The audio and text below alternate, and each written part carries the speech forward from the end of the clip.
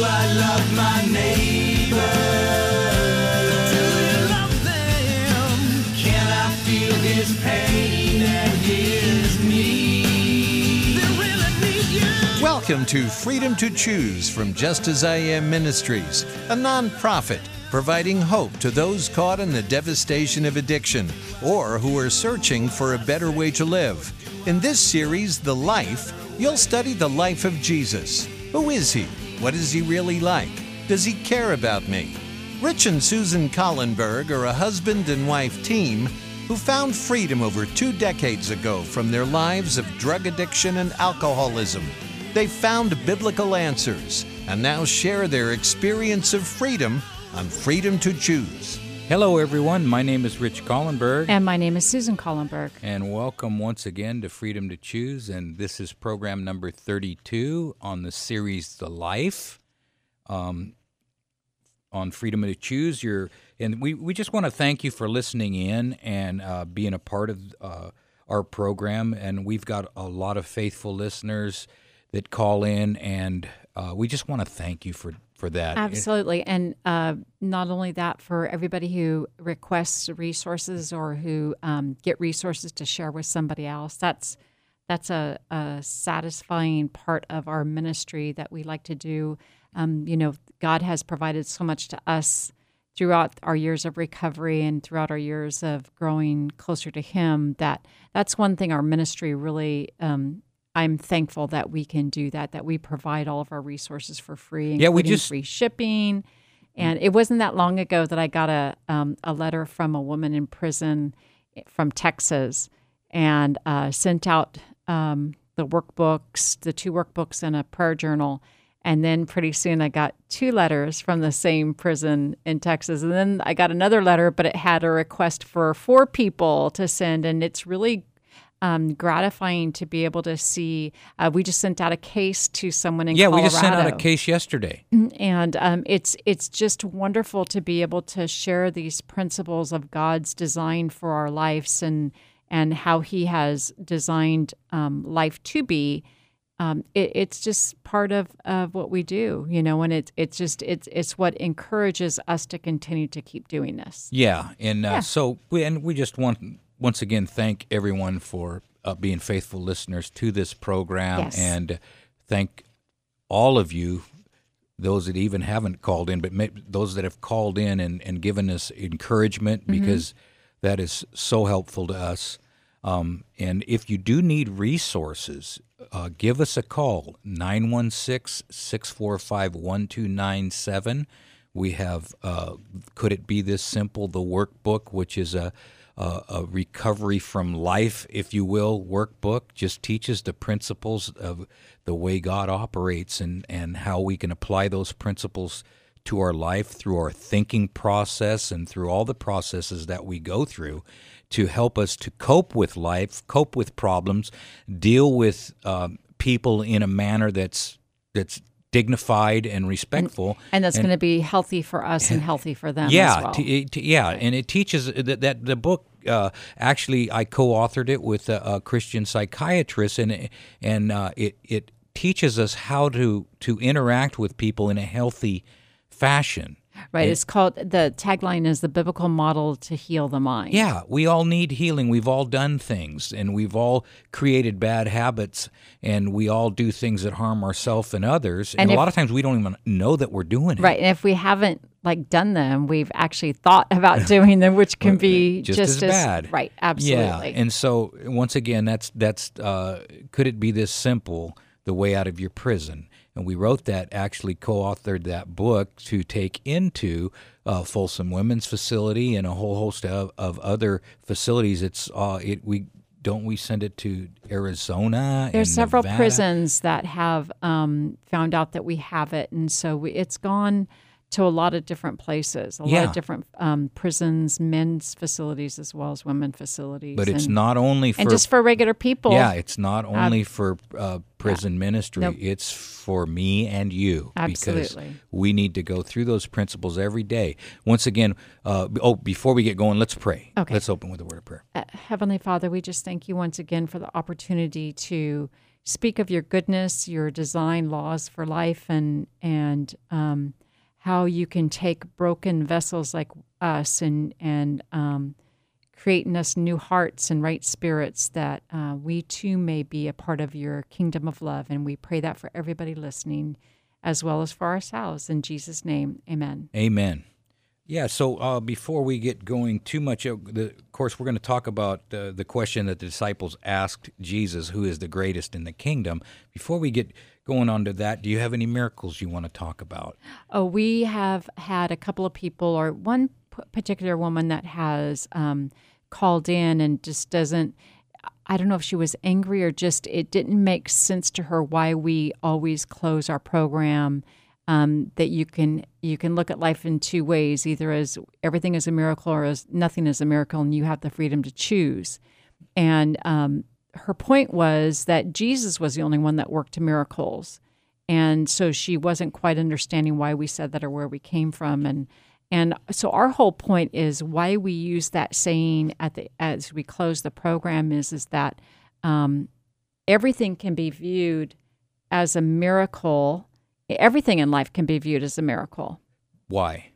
Because it's in the book of John, what? All things were created by him, and without him, nothing was made that was made. Right. So everything you're looking at on this planet, we couldn't have done. Right. And if God was to walk up right now and in front of you create Adam again, or have you ever looked at a sonogram?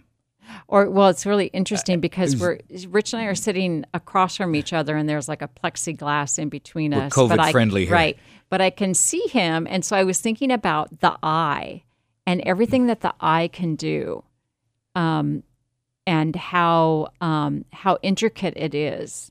And what about the eyebrow? Why do you have an eyebrow? Why do you have eyebrows? Yeah, that's why does everybody have eyebrows? Right. But the eye is interesting because Yes. it's a mousetrap theory too, as well, right?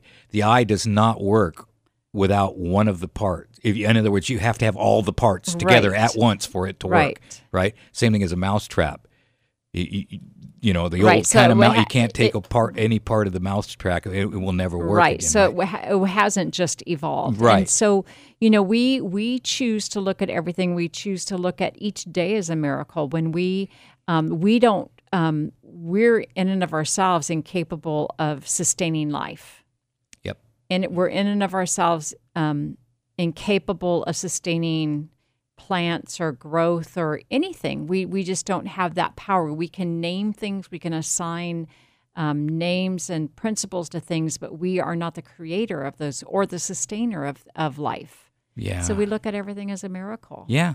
I mean, when Belshazzar was reprimanded, he says, you are laughing in the face of the God that holds your every breath. Right. How does that happen? How did that breath of life get breathed into Adam? And now the entire race lives because that one breath of life started it all. Right. You know, and there's just so many things that we can only describe. We can assign words to them, we can describe them, but we cannot create them. We cannot sustain them. We cannot make matter out of energy. And so, and I think too, I think that's a great principle. I know that it has been for me. It's been a great principle since I got clean and sober. So look at everything as a miracle. To try not to take anything for granted. Anything for granted. To recognize that my very breath, I consist and I am alive simply because of the power of God. That it's not me that's doing it. I have to rely on that power outside of me. You know what? I'm glad you said that because we talked about it in the last program. You're cast on your foot, so we're not going to get too deep into Right. it now. But it's still on your foot It's because still there. It's, Yes. it's the next week. She had her toe fused, so Right. she's got a cast on. And we'll just run through it real quickly. She's got a cast on. She can't walk on it. She's got a little cart that she goes around. But you told me the other day, I can't, you don't even remember. You said, I can't realize how much I took for granted. Right. Because there you are sitting in the reclining chair holding your leg up so it doesn't Because I swell. have absolutely no weight bearing on my You can't foot. bear any weight. Right. So just walking was taken for granted. Right. all these things, and people that have respiratory illnesses, breathing. I know you had pneumonia. I had bronchitis one time. We even take breathing for granted. We take everything for granted. And when it gets taken away is the only time you seem to realize, wow, I can't make that work on my own. Right. And so I do believe that's a principle of God. Are we thankful? Are we grateful each and every day for those little things in life? Are we thankful that we can walk around? Are we thankful that, we are able to, have the food that I think amazing. Everything needs to be. Yeah, I'm thankful I got white cells and T cells. Yes. I can describe how they work, but I cannot make them Right. work. I don't care how much I concentrate. Right. I cannot make them work. Right? Right. I want to be taller. I don't care how much I concentrate. I can't be taller. But God could make me taller. God could, can. yes. See? So God can do all these things. And God has men doing all kinds of things. Right. But he still made the man, and he still made the things that they're making the things out of. See, so God is the creator of all things. Absolutely. And And he everything in his realm is a miracle because it all sustains from his power. And so I think that's where we get to this week's lesson about who is the greatest. Right. That it's actually the key to the entire problem of the universe. When the disciples asked Jesus, who is the greatest in the kingdom? Jesus said, if any man desire to be first, the same shall be last of all and servant of all. And so we actually talked about it in the last program. Right. It's the all of a sudden Satan says, I want that position of being the creator and the ruler. Yeah. And God says, but you weren't created quote unquote created for that. You were created, right? Yeah. And you were created to have a different position. And I think so and I think that's what the world does. The world is always this assigning different or it's always saying you were created for more. Yeah. You deserve more. Yeah. It's not fair. Yeah. And I think that's where we can get caught up in the things of this world, and we lose our very livelihood as God created it. Yeah. So we were talking about the kingdom of Satan and how his kingdom is a kingdom of force, and that in that realm, every individual regards every other as an obstacle in the way of his own advancement, or as a stepping stone on which he gets advancement to another place by stepping on you. Yeah, right? Yeah. If we're constantly trying to advance ourselves at the expense of someone else, it's usually at the expense of someone else. However, if we're trying to lift someone else up, then we're the sacrificial person. We benefit, our character benefits from that. Right. From lifting others up. Which is why Jesus said it's better to give than to receive. Right. And as we look at his life on this earth, we see the character that he lived, and his life was a life of giving and healing and total sacrifice, total giving. Now, while Lucifer counted it a thing to be grasped to be equal with God, Jesus, the exalted one, made himself of no reputation and took upon him the form of a servant, and was made in the likeness of men. And being found in fashion as a man, he humbled himself and became obedient unto death, even the death of the cross. That's Philippians 2, 7, and 8, the ultimate servant, if you will. Right. And as the cross was before him, even the disciples who had walked with him for 3.5 years were so filled with self-seeking that the very principle of Satan's kingdom was in them, that they couldn't even sympathize with Jesus or even understand when he spoke about what was going to happen. It didn't register. Right. Right. They still had their minds fixed on the earthly kingdom. Yeah, on the earthly kingdom, and that the Messiah was going to come, and it was going to give them all advancements here on this earth so that he could oppress the Romans because the Romans were oppressing them. Mm-hmm. And Jesus came. And so he tries, you can almost see him tenderly with of course, with emphasis, he tries to correct the evil, and he tries to do it with, he tried it with the disciples, and he tried it with us. He shows us what principle bears sway in the kingdom of heaven, what true greatness consists of, and what actually registers as great in the courts above. Right. What's the standard up What's there? the standard up there? Those that are actuated by pride and love of distinction are thinking of themselves and the rewards they're to gain, the be first kind of a thing, rather than know how to give back to God by lifting up other people and supporting other people. Right. Because in God's realm and according to his principles, before honor is humility. To fill a high place before men, heaven chooses workers like John the Baptist, who took a humble place before God. The most childlike disciple is the most efficient in labor for God. The heavenly intelligence can cooperate with him who is seeking not to exalt self, but to save souls. And you could tell, Jesus said the greatest was John the Baptist, because if you think about it, he had a following, Right. he had momentum, Right. and it would have been very easy for him to say,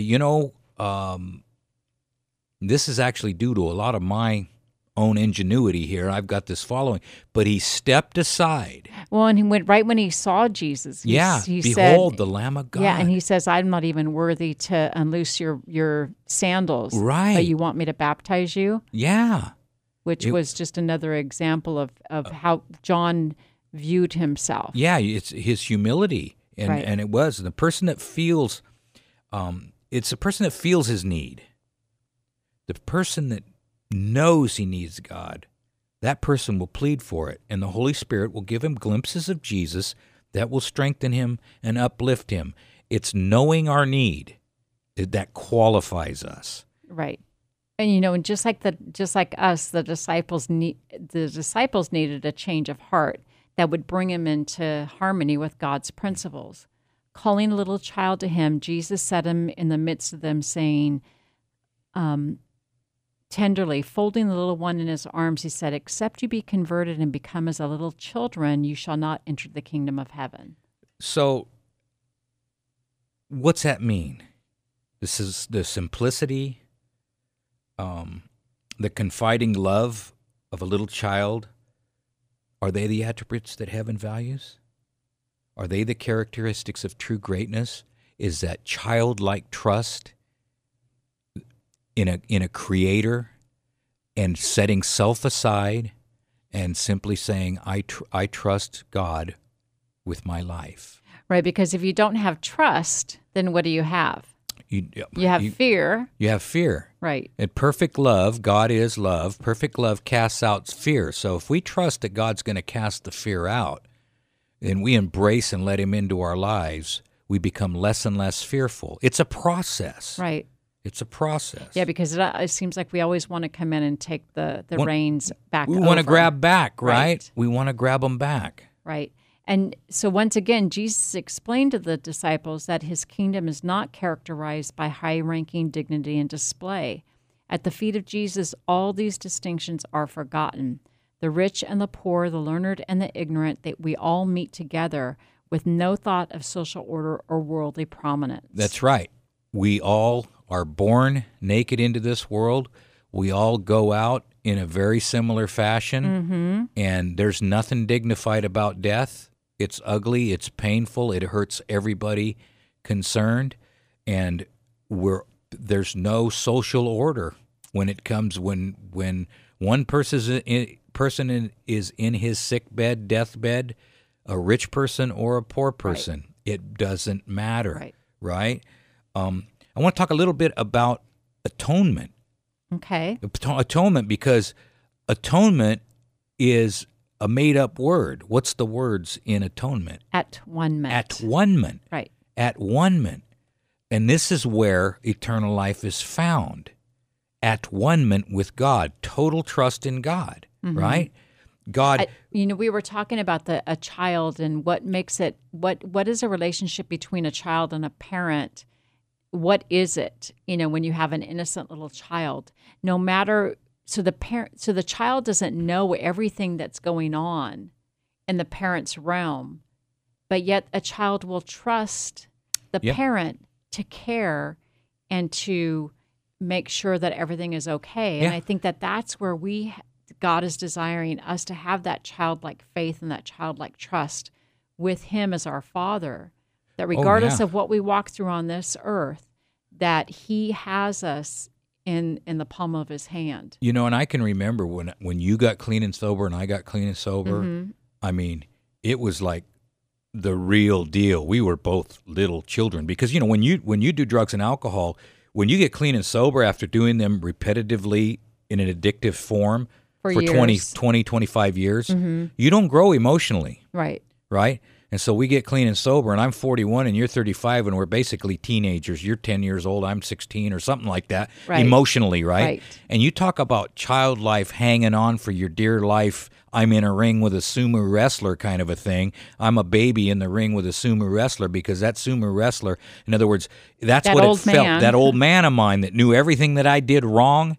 He knew all the stunts I pulled. He has all the bad habits all in a file, and he pulls them out when, you know, he pulls my little anger. He's got everything filed away, and he knows my reactions and everything. And when I react that way, then he laughs at me, and it's like I'm in a ring with a sumo wrestler. He's the oldest man in you, right? He's the oldest man. Yeah, I've got a 60-year-old 5-year-old inside of me. Right. Yeah, that's what I got. That's fighting for prominence. He wants to wants to exalt self. Right. See, and then God's principles being the opposite of self-exaltation and putting people down. God's principles being the opposite of all that. It's always a struggle. And, you know, what voice am I going to listen to? What voice are you going to listen to? Are we going to listen to the knee-jerk reaction, or are we going to hopefully grow into that last fruit of the Spirit, which is self-mastery, self-control? Right. Or do we want what we want and we want it now? Because if we don't get it, we're afraid we're never going to get it and we're going to be losing out on something, or it's not fair, or, you know, I said that earlier. But, you know, and that's that battle that we all have, that fear of not being cared for. Yeah. You know, as we grow up and we learn more, we supposedly are supposed to be more mature, but it almost seems like you're kind of going in the opposite direction as to where God really wants you to go. Yeah, yeah. But I just think it's because this world has so much more influence on us as people as we're growing and maturing. Yeah. And we lose those basic principles of God. We do. We lose them. Jesus says, You wrestle and you fight and you want and you struggle and you want and you don't ask. But then when you do ask, you ask amiss because you ask according to your lusts. Right. Right? Right. So seems like most of the time when we talk to God and ask God for things, it's according to what we want. Right. You know, I was praying again this morning and I said, God, help me. And I said, wait a minute, why am I praying that? Why am I not praying, God, how can I help you? Right. Right? Right. Because we're placed on this planet to be messengers in light for other people. That's what our job is. Right. Because that's how the principles of heaven work. Right. And that's what Jesus came to exhibit in his life. Right. And you've got angels going back and forth and messengers. They are messengers, ministering spirits. That's what they do. Right. That's how heaven works. They ministers. And so here we are. So we want to be takers. Yeah, God help me with my agenda. Right. Right? And give me what I need in order to make sure that I'm okay. Yeah, and God will always give us what we need when we need it. Right. Right? He'll always be there for us. And sometimes, you know, once things are broken, and this planet is broken, once things are broken, there are no pain-free options. Right. You broke your wrist. It was painful. It was. Rehab was painful. Mm-hmm. But you have to go through the rehab. And so a lot of things around us are broken, and so it's painful to watch. Right. So are we participating in the physician's healing process, healing therapy process, or are we bucking the system and trying to have a short way around everything? Yeah. Are we not taking the therapy? Because just think of the trials as therapy. Right. That's basically what your trials are. They're therapy to make you stronger. And to be of a better character, and of a character that when it's all over, God can say, well done, my good and faithful servant. Well done. Yes. You know, Paul says there's a crown laid up for me. I've fought the good fight. It's a fight. Mm-hmm. I fought the good fight. And the fight is with self. Yeah, fight is with self. Yeah.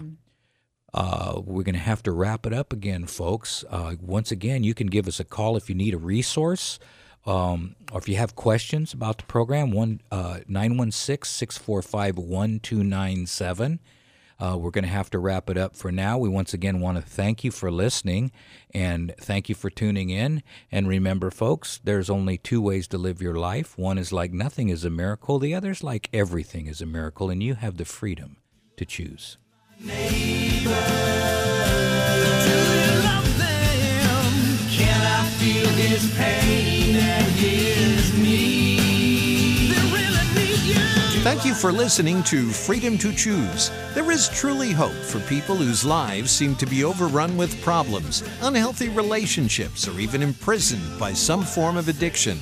Rich and Susan Collenberg are living testimonials that biblical principles do work. They've authored resources available to move those you love toward freedom. If you'd like to order the Addiction Recovery Workbook, 7 Steps to Freedom, or the book, Could It Be This Simple, The Way Out of Your Prison? Please call Rich and Susan at 916-645-1297 or go to justasIamministries.com. As a nonprofit, they are supported by people like you. 916-645-1297 or justasIamministries.com. Thank you for listening, and remember, you can do all things through Christ who strengthens you.